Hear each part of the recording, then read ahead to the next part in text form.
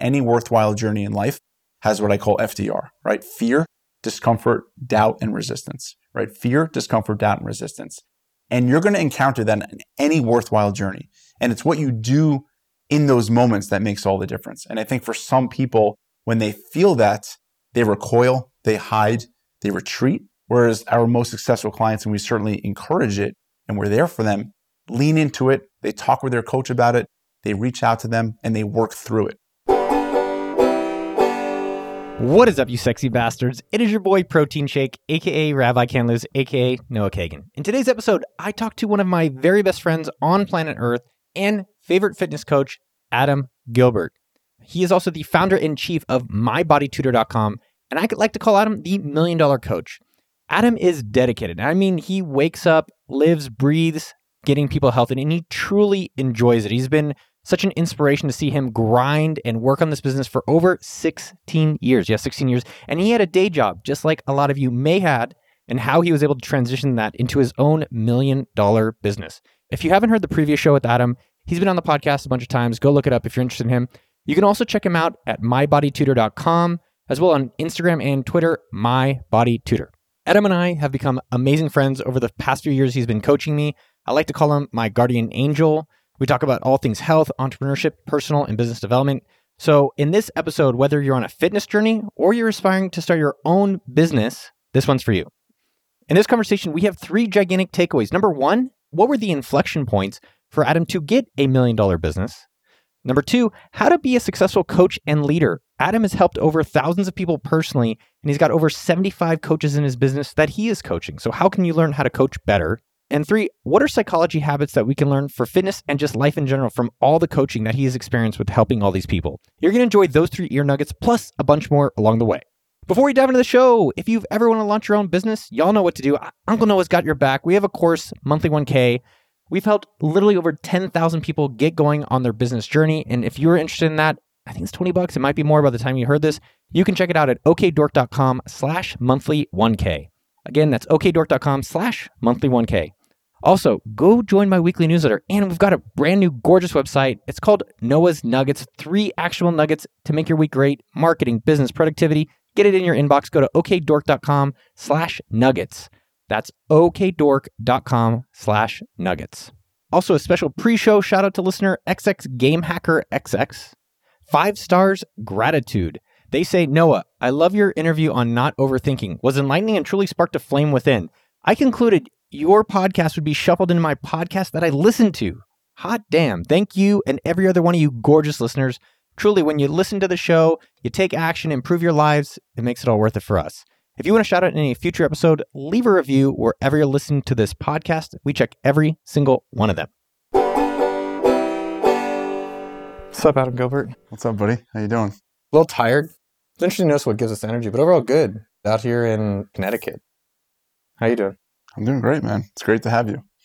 It's great to be had. It's interesting to stay at your house and see the progression of you coming out of Deloitte by yourself. I think we met a few years after that, living in a mansion on an acre. You know, what a journey. It's been quite the journey. Yeah, Ernst & Young actually is where I started. Yeah, it's been a wild ride. 16 years. You are one of the true people out there that loves their job. And I've always admired how much you've supported me and how much when I'm uncertain of my jobs or my work or anything, you've always been 100% like, nope, this is it. I never question it. So how early did you know your purpose? How did you find that? I think watching my father's health kind of deteriorate mentally and physically throughout the years until he passed away certainly was a big inspiration for my own health and fitness journey. And seeing how when you don't have your health, nothing else matters. So I think from an early age, I've been so passionate about health and fitness and helping other people achieve their health and fitness goals. So when I started my business, it was more just like, I want to do more of the same and continue to help people. I really do view this as my calling. It's my life's work. Even though it's been 16 years, which is crazy, it feels like we're just getting started. How did you find the calling? How did you know it was your calling? Because I think so many people out there are wondering that. I know for me, for so many years, I ignored my calling. Health and fitness has always been a passion of mine, right? So like I'd come home from school or basketball practice and like I'd work out in my room, or I'd be reading muscle and fitness magazines, or I'd be reading all sorts of books, any book I can get my hands on. So I think it's like, what do you do in your free time? What do you do when you can do anything you want? And for me, it was always health and fitness. Like I just loved working out. I loved nutrition. I loved seeing my body transform and then seeing how I transformed mentally and how much confidence it built in me. It's what do you do when you can do anything? So what happened to your dad? What was happening with his health and fitness? So when I was in 7th grade, my parents were divorced. He was having a heart attack. He called my sister. We drove him to the hospital. He was having a heart attack. A few days later, he had triple bypass surgery. So seeing him hooked up to all these monitors and after the surgery was really scary. I had just always hated hospitals. And then later that year, actually, he was diagnosed with multiple sclerosis. And once he got that diagnosis, it kind of explained things because he was always tired. His speech started slurring. He wasn't able to walk that great. And unfortunately, physically, he deteriorated. Then mentally, he did too. And like, I don't really have many memories of playing with my father. He was always tired. He was always not feeling well. We didn't get to do many things. That was my experience with him until he passed away. And how did you think that this should be my profession, this should be my calling, this should be what I should work on all day for money? So I think when you see that firsthand, that your father is sick, constantly going to doctors, constantly monitoring his health, for me, it was definitely a fear. I don't want to have to deal with this when I'm older. I want to do everything I possibly can to be healthy and fit. That certainly spurred my passion for health and fitness. Also, my parents were divorced. So I always felt like I needed to be the man of the house. And I felt like I wanted to be strong. And just in case something happened, it was me, my sister, and my mom for a while. So I think it was a combination of those two things that just really like spurred my passion for it. And then it's like, this is amazing. I love the way I feel at times. I want everyone in the world to experience this. Why not keep it as a hobby? And I think that's a common thing for people. Like, should I do my passion? Should I not? And it seems like both of us have made careers out of our interests. So I think there's certainly a route where you can keep it as a hobby. For me, I think the American dream, or any dream per se, is being able to turn your passions into an income. So for me, I chose to figure out a way, how can we monetize this? But there's certainly an avenue where you continue your passion and you don't try to make money from it. But for me, the dream was, how could I turn what I love and marry it with entrepreneurship and figure out a way to make a living from it? When you were working at Ernst & Young, because you were doing it on the side while you worked at EY. I quit Ernst & Young cold turkey. I hadn't started My Body Tutor yet. It's just in the past, I was always helping people with their health and fitness. And that's kind of where the idea came from, whereas I was always the go-to guy for health and fitness. I'd give people health and fitness advice. I'd give them a nutrition plan, an exercise plan, and then I'd see them a week or two later, depending on client obligations. And it was always the same story. It was always, I love the plan you made for me, but I got caught up with my, kids, work, happy hour life. And that's where the idea came. It's like, all right, these people have a plan that they liked. We came up with it together, but they couldn't follow through. And that's where the idea of like daily accountability came into play. But for me, it was just like, I was so miserable going to Ernst & Young every day. Within the first week, I remember having a stomachache going to work. And I remember telling my mom, like, I can't believe this. Like, I feel like I should be happier. And she's like, people would kill to be in your shoes. They would do anything. You're living in New York City. And I feel like I'm meant to be doing more. This is just not meaningful. And I didn't like it. And literally within that first week, I was plotting my exit. I'm giving myself 6 to 9 months. I had some money saved in my bank, not much. We're going all in here. There's certainly an avenue where you can say, I'm going to work on my side hustle. And then if I make the certain amount, then I can leave. But for me, I was, 22, 21 when I quit Ernst & Young. I was 2 years out of college. So let's fast forward to today, because today I would say you're the $1 million fitness coach. That's an interesting brand. How's that feel? Feels weird because I never talk about money. I never talk about my success, really. For me, my success is in our success stories. For me, it's all the coaches that we work with and that are part of My Body Tutor that get to do what they love doing every day. That's the way I look at it. So it feels weird. Certainly proud of it, but I never lead with that. I never really talk about it, really. How long until your business made $1 million?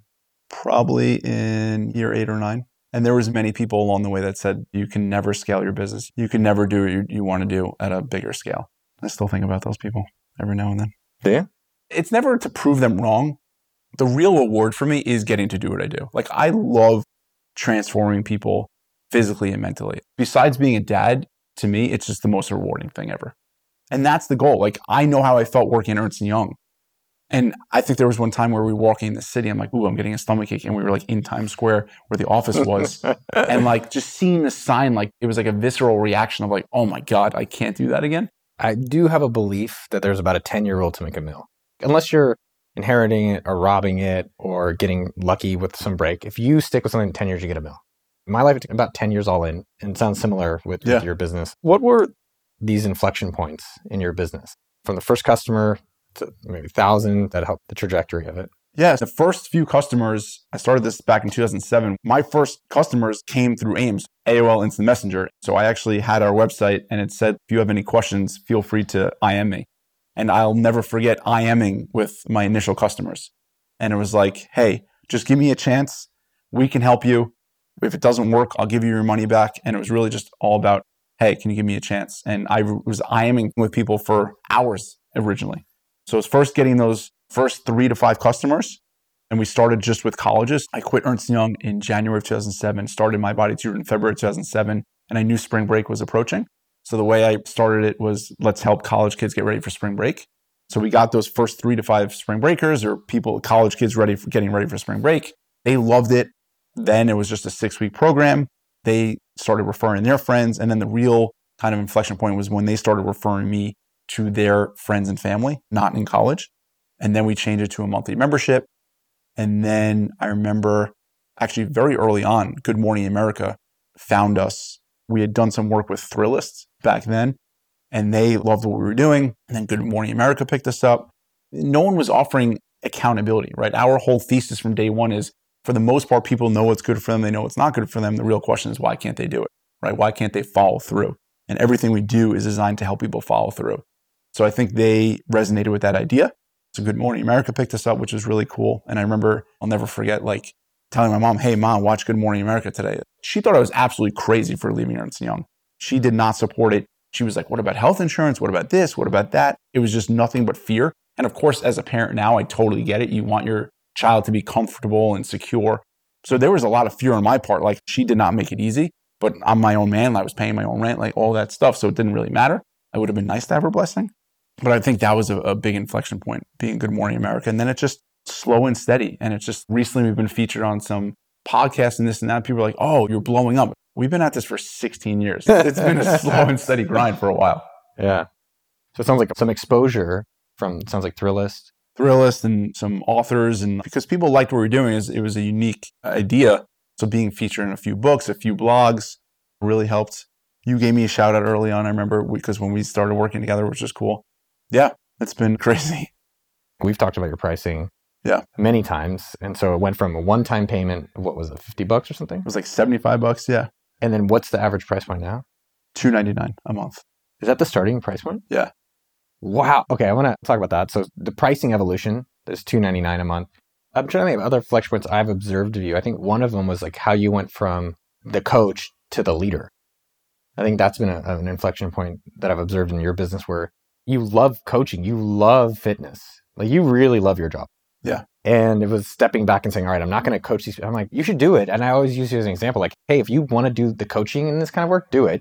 And if you want to make more money, maybe you could do that and hire a CEO. And I think that's something that was an inflection point where now you have 75 coaches and now you're coaching the coaches. Yeah.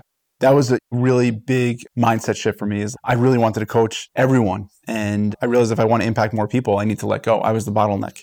And it was very difficult, but now I'm very passionate about coaching our coaches. I still work with a few people, so I can stay there a little bit. But coaching the coaches is something I become very passionate about because I'm still getting to impact people just in a different way.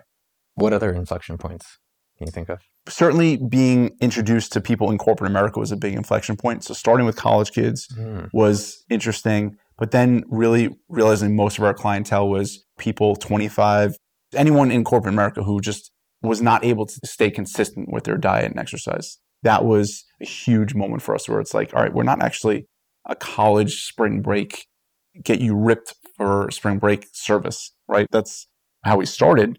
It's really where we help people devise a diet and exercise plan for them that is catered and customized to them, and then we help them stick with it.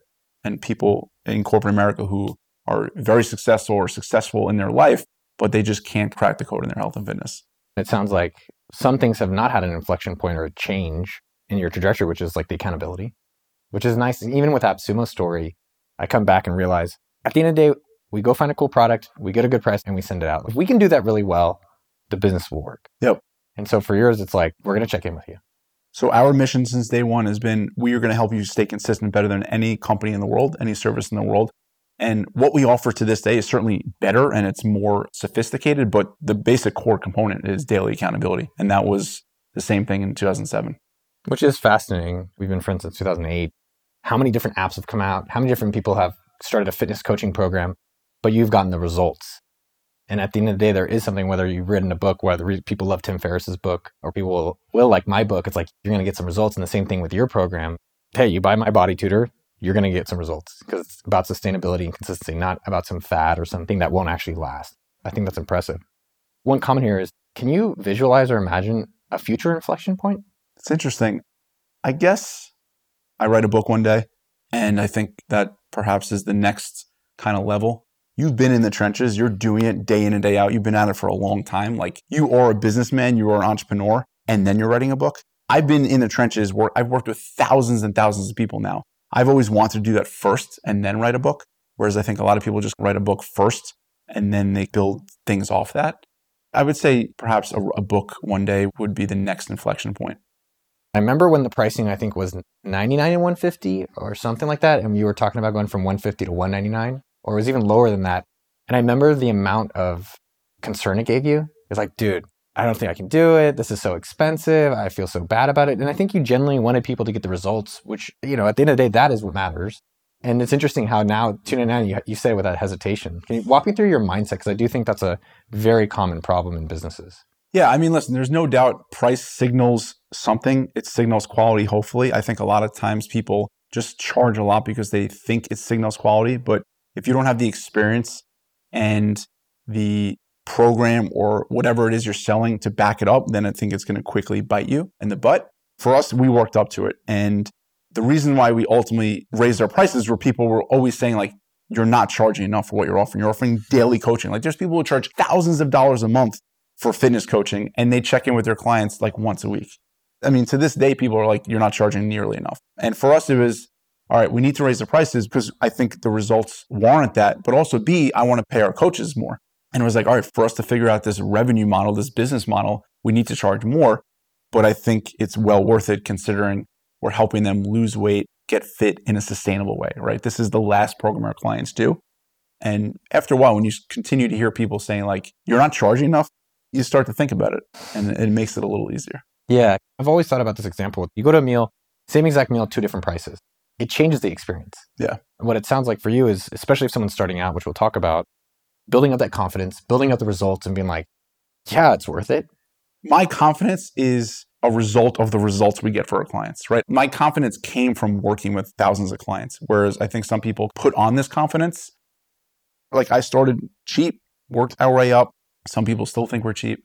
But yes, I think you have to build up to that. And when you know you can deliver on your service, A, it gives you confidence because you have all the support and results to back you up. But B, it's like, all right, I want to help as many people as I can now. I also like the evolution of the core stays the same, but the business evolves, the pricing evolved, who your customer evolved. And I think people assume it just stays fixed when it really never does.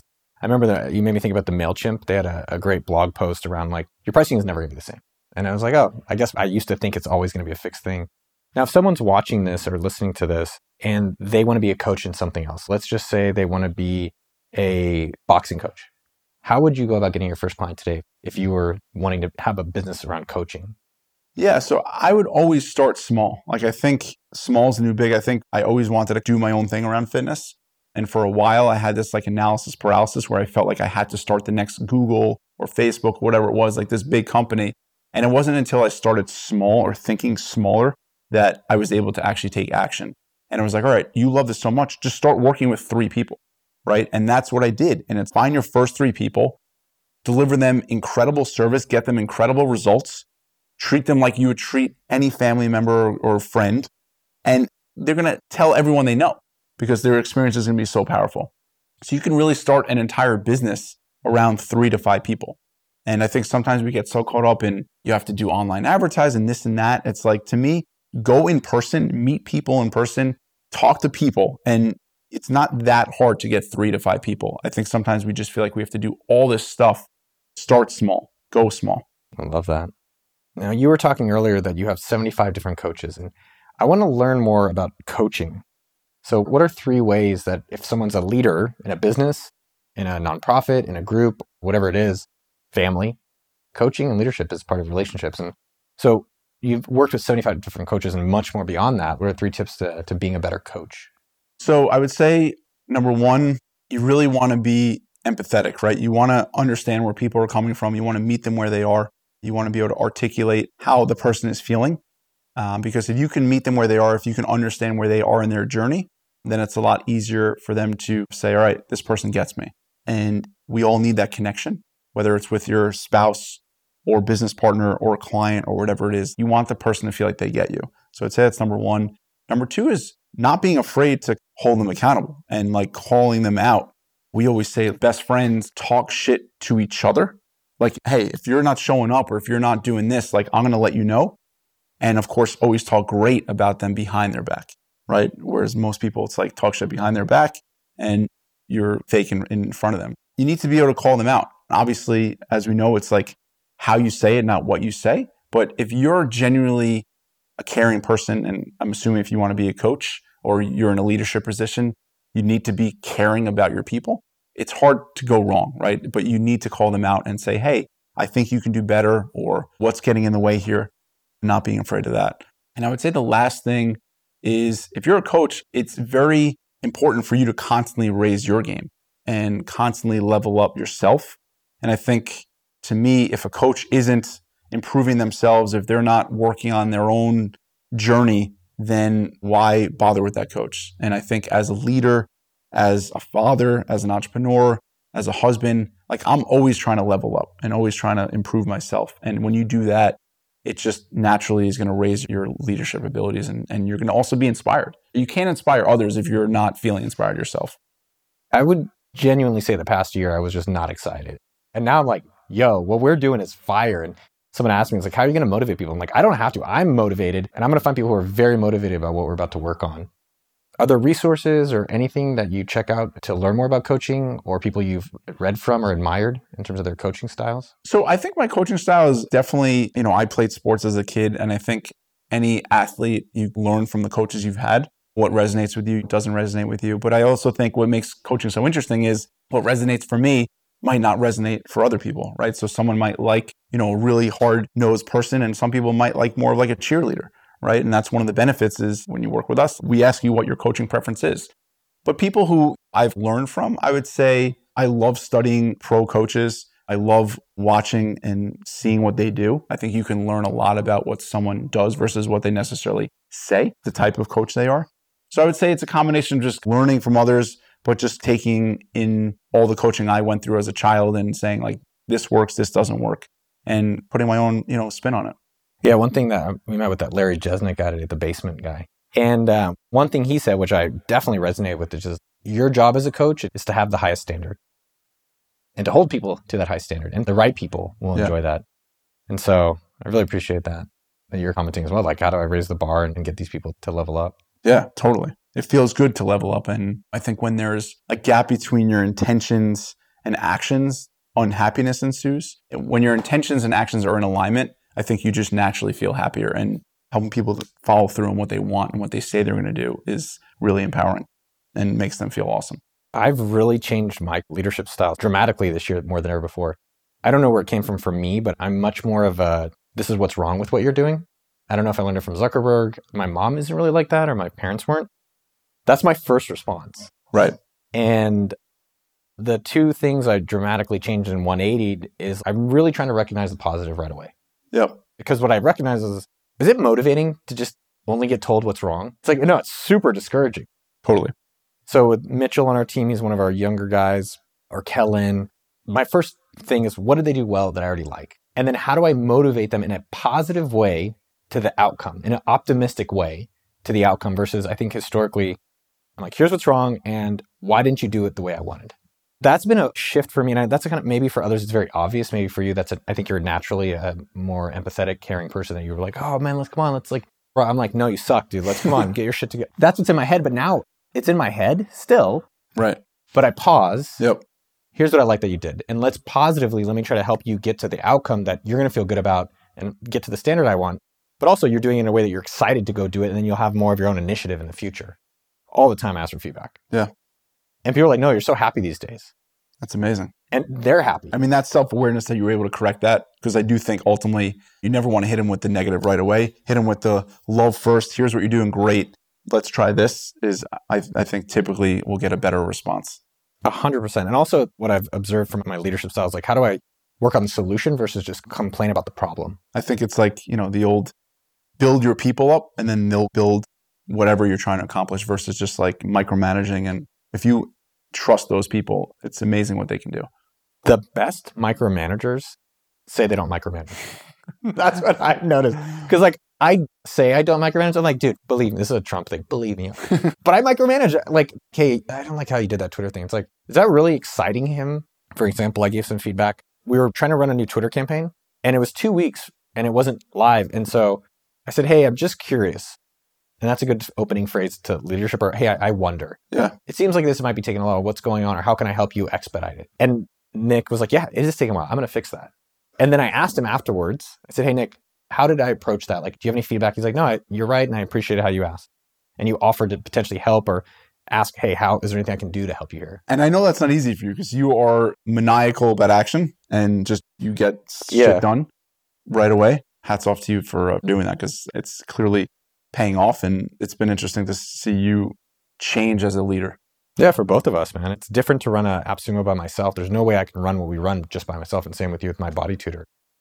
And the other thing I've been working on the plane right here, just as people talk about SOPs, the standard operating procedures, but I don't know if anyone ever shares what it actually is. Yeah. And so this has been a really big breakthrough for myself in realizing like the only way I can scale and that the company can also live beyond me is having what is our core behaviors of a teammate. I don't call them employees, but teammates here.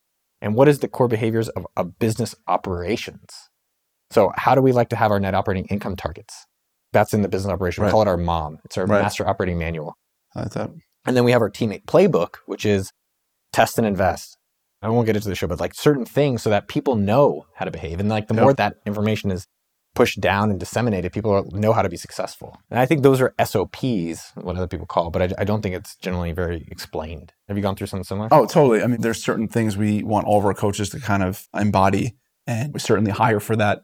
And we want all of our clients to have the same experience, but we also want coaches to be who they are, right? So there's that balance of, I know when someone starts My Body Tutor, I'm genuinely and sincerely and truly excited for them because I know how they're going to come out. This thing starts as this and then comes out on the other end once they're done because we have our kind of proven methodology. But I also, again, encourage our coaches to be who they are because I think if you push too much or you micromanage too much, I want coaches to add their own flavor and their own twists and all that. But there's also core things that we teach that I do believe and know are super impactful. And I want our clients to know. Yeah. If you help your customer get the result, there's a really good chance you're going to tell other people because I've gotten this result that I want to help others with. I think the one differentiator that I thought is very unique, I would say, in how you coach and how your coaches coach is that it's positive. Because when I tell people, I'm like, yeah, one of my best friends, Adam, mybodytutor.com, like he's helped me, really cool business. And I always say that, I was like, they only do it positive coaching. Because I think a lot of people are used, especially with diets, like my buddy Isaac, who needs your service. It was like, what can't I eat? What are they going to scold me about? What am I going to get punished for? And I think the fact that you guys flipped that, where it's like, I remember I drank too much this time, or I ate some pizza. You're like, was it good? How was the pizza? Cool. Okay. Well, what's the next thing you're going to do? That's what we can control. And what happened here so we can understand it for the future. It was never making me feel bad. And I love that about your guys' style. Thank you. I think shame-based rarely works. I think starting from a very restrictive standpoint rarely works, especially for the long term. Instead of like, here's what you can eat, it's like, hey, let's take what you eat, let's find your non-negotiables and build a plan around that. The whole idea here is, again, sustainable success. I want this to be the last program people do. And I know shame-based, just like fear-based, doesn't usually last. And restriction rarely lasts too. Eventually you kind of snap like a rubber band, you go back to your old ways. Lately, I think if you can outlast people, you can outwin people. And I think that's true for different areas. And I think specifically with diet. And I also think about it with content creation. My goal with a lot of the content lately, all I say in my head is, you just have to make it 10 years. Not even just have to. I want to make it 10 years. So how do I set myself up to do this for the next 10 years? And I think the same thing goes for your programs where it's like, and I love what your phrase, like, this is the last program you need. Because it is like, how do I set you up that It's not about having an extreme diet where you're drinking on weekends or you're only eating like whatever new fad diet that's the hit of the moment. Yeah, totally. And I think to your point, though, it's the question you might come up with after what you just said is like, how do you make it 10 years? And I think the key is you have to pick something that you are truly passionate about and something that is mission driven versus opportunity driven. And I think if you're just chasing opportunities, then you're just on to the next thing. Whereas if you're mission driven, like this is my life's work. Like experienced it with my own father. I don't want anyone else to have to go through that. I'm going to be doing this no matter what, right? And that's why it's a mission for me. It doesn't matter what else there is. So I think if you can find something that you're passionate about and something that you can be mission driven, then it also makes it much easier to last and stick with it for that 10 years. We were talking about the book that's coming out for me and $1 Million Weekend. And it was just more, I'm so excited about like this, I believe. Yep. Someone asked me, I think it was my cousin, do you think this works? I was like, yeah. You know it works though. I guess I surprised myself. Right. I knew it. And I don't know if it's a Buddhist thing or Dalai Lama, but some of the things that are most sensitive to us, we're embarrassed to share publicly. We're sensitive. And I was like, yeah, it works. You're willing to do the work, follow the plan. Right. But I think to your credit, it's like you have so much data and so much evidence, right? Like that's where it comes from. And that's why I'm super excited for you for your book. Yeah. Find your purpose. Not even find your purpose. That sounds so ominous. I always was so jealous when people found it. Yeah. I was like, is it at Kmart? Is it at Amazon? Do you just buy? Is it on Prime? I do have answers for that, but I think what you said, just find the thing you do for free. And the other thing with purpose, I would say, ultimately, which will help you do something like that, is just find something that's hard. I haven't found that things I found meaningful, which I do think is also a relation to purpose, were ever easy to do. Totally. And so I think there's something really nice about thinking, okay, what am I interested in that I can do for 10 years? Find something that's a little challenging for yourself. Moving on to your customers, to the people you're coaching, what I find super interesting about it, I'm curious who these people are. Yeah. And more importantly, I'm very curious what you've learned about psychology of human behavior. Because there's books about habits and there's books about behavior, but you're fundamentally changing how people live. So I'm curious what you've observed in habits and ways that people can improve habits in general, not even just in eating. I think awareness is the first step. So I think something I've learned is that every behavior has a motivation, right? So someone might say they want to stop eating ice cream or stop drinking or whatever it might be. And it's like, first understand that behavior is serving you in some way. On some level, you're coming home after work or during work or whatever it might be, and you want to escape, right? You don't want to deal with reality. Understand how it's serving you. And once you start to understand how your behavior is serving you, then you can find other ways to replace that, right? So that's number one. Number two, I think it's fascinating that like, I can only help people solve their problems until I find out why they like having them. We have these problems, we have these challenges. On some level, we like having them. For example, you might say a busy entrepreneur, they identify as, oh, I'm always so busy, I have no time.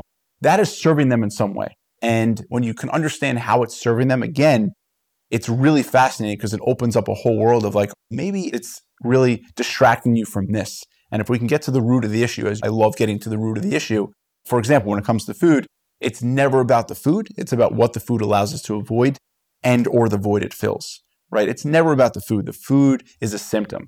So trying to understand the root issue is the key to sustainable change.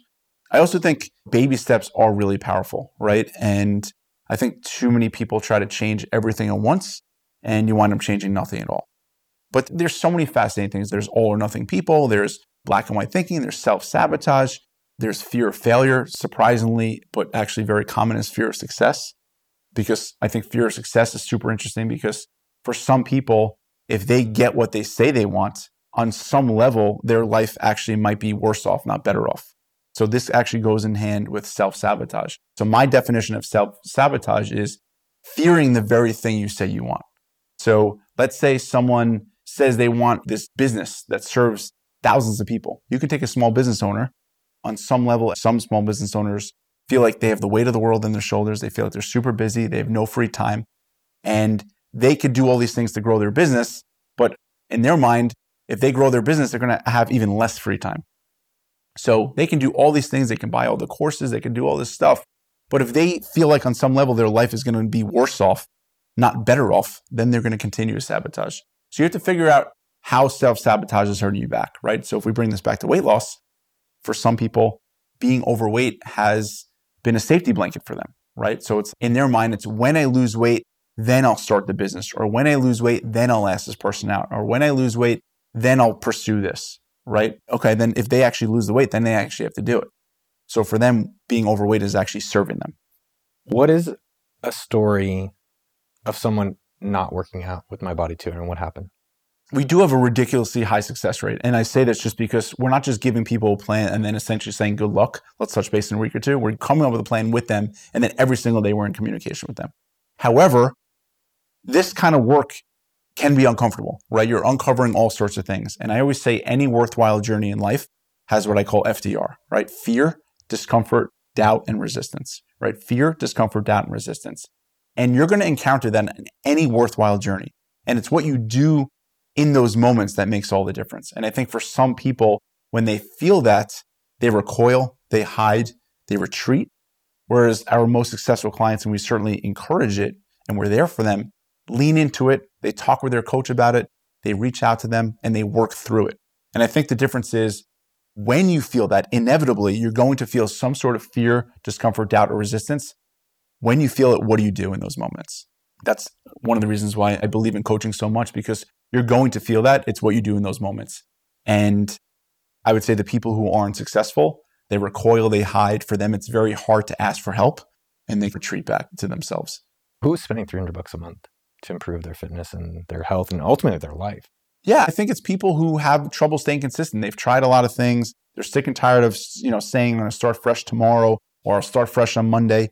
It's people anywhere from 25 to 85. We, literally had someone sign up. She was 83 years old, and they understand the value of health and fitness. I've seen this firsthand, that your health is the greatest lever in your life. Like when you're more healthy and fit, it is the ultimate productivity tool, right? We talk about all these things like upgrade your computer, upgrade this. Like the biggest upgrade you can get is yourself, right? So it's people who value their health and fitness, who understand that without their health and fitness, nothing means anything. It's people who want more energy. It's people who are sick and tired of letting themselves down. We have tech entrepreneurs. We have people who work. We have all sorts of people. But I would say the core client has trouble staying consistent and they want help. Yeah. And I think one caveat that's, I would say, counterintuitive is a lot of these people are very successful. I get coaches in everything. I worked with My Body Tutor for my fitness coach. I have a marketing coach. I have a business coach. I have a CEO coach. I have a boxing coach. And it's interesting. It's not only the plans, the accountability and the support, which you guys are awesome at. And not just to plug you guys, even though I do recommend it, but maybe in areas of people's lives, like where could a coach benefit me? I've always admired about that. The things you are world-class at, you are absolutely world-class at. And the things you're not, you will get help. And I think that's what has put you ahead of so many people. Whereas I think a lot of people are all about, I got to do it myself. I got to do it myself. And year after year, they're treading water. They're jogging in place. They never make progress. Whereas the most successful people I know by far, they'll get help and they're all about it because they know it's going to just expedite their progress. They're going to save so much time. Yeah. And to your FDR comment, you can actually get your service for $300 a month. You get a professional. Results are guaranteed, I would say, if they go through and they do the work. But just as a comment on coaching, receiving coaching is also your responsibility as the receiver. Moody Glasgow, he's our CMO, a marketing coach, marketing advisor. And most times the things he tells me to do, I'm like, I don't want to do that. And that's the stuff I need to do. And if I knew to already do it, I wouldn't need Moody and I wouldn't need him supporting me and say, I've seen it. I've done it. This will work. Let's try it. Maybe in a smaller way. You'll see the result. Then you'll keep growing. Because a lot of times they're like, oh, I'll get my wife to do these things or I can figure it out, which sometimes it can work. But I also think it's like the ultimate cheat code in any area you want to improve to find these people and realize you're going to be resistant to something. Yes. And then be okay with that.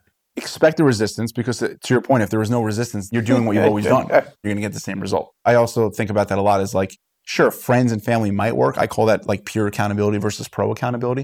So my mom is a former high school English teacher. When it came time for me to take my SATs, she used to tutor for the SATs. She wanted to tutor me. Of course, I didn't take it seriously because she's my mom, right? So I think when you have that, it's just very different with peer accountability. It's very easy to let the person off the hook.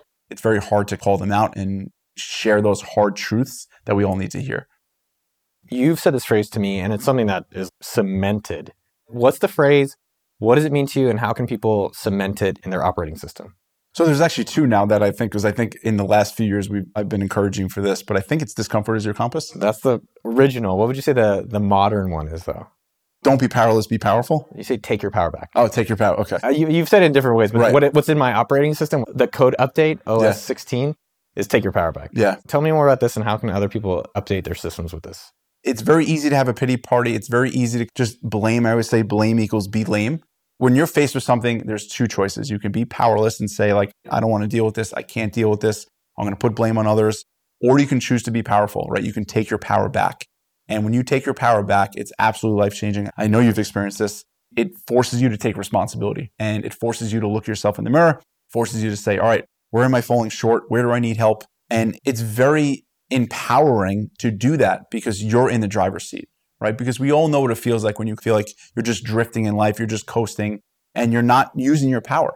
I think that evolved from discomfort is your compass. I always used to say like discomfort is your compass because if you do what you've always done, it's going to feel comfortable. If you do something differently by nature, that's going to feel uncomfortable. And I think discomfort and uncomfortable gets a bad rap, but it just means you're doing something differently. And if you're doing something differently, that's great because it means you're going to get a different outcome. So discomfort is your compass led to take your power back. I think about taking my power back weekly, and it really applies in every situation where I want to blame, and I'm totally right in my blame. I'm like, definitely it's their fault.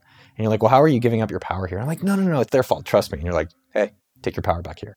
You can really start applying it across the board. Your boss, your significant other, yourself, all these different interactions. And what it really does is it makes you feel like you have a choice in the situation and you're not a victim in it. Yeah. And it is empowering. So I really appreciate that you got me thinking about that. Love it, man. I mean, it's been fun to watch you put that to work. And it's been incredible to see what you've done throughout your journey and especially in the last few years. Adam Gilbert, mybodytutor.com. Thanks so much, brother. Love you, man. Love you too. That is a wrap. I hope you loved the episode as much as we did making it for you. If you did, go give Adam some love at mybodytutor.com if you're interested in his services. Also on Instagram and Twitter at mybodytutor.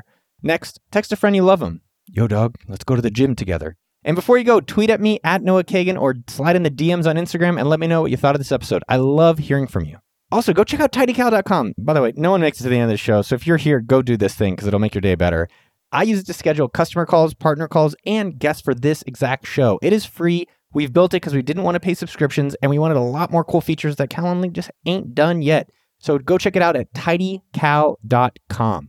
There's also people using it to book paid calls for themselves, making over 6 figures a year.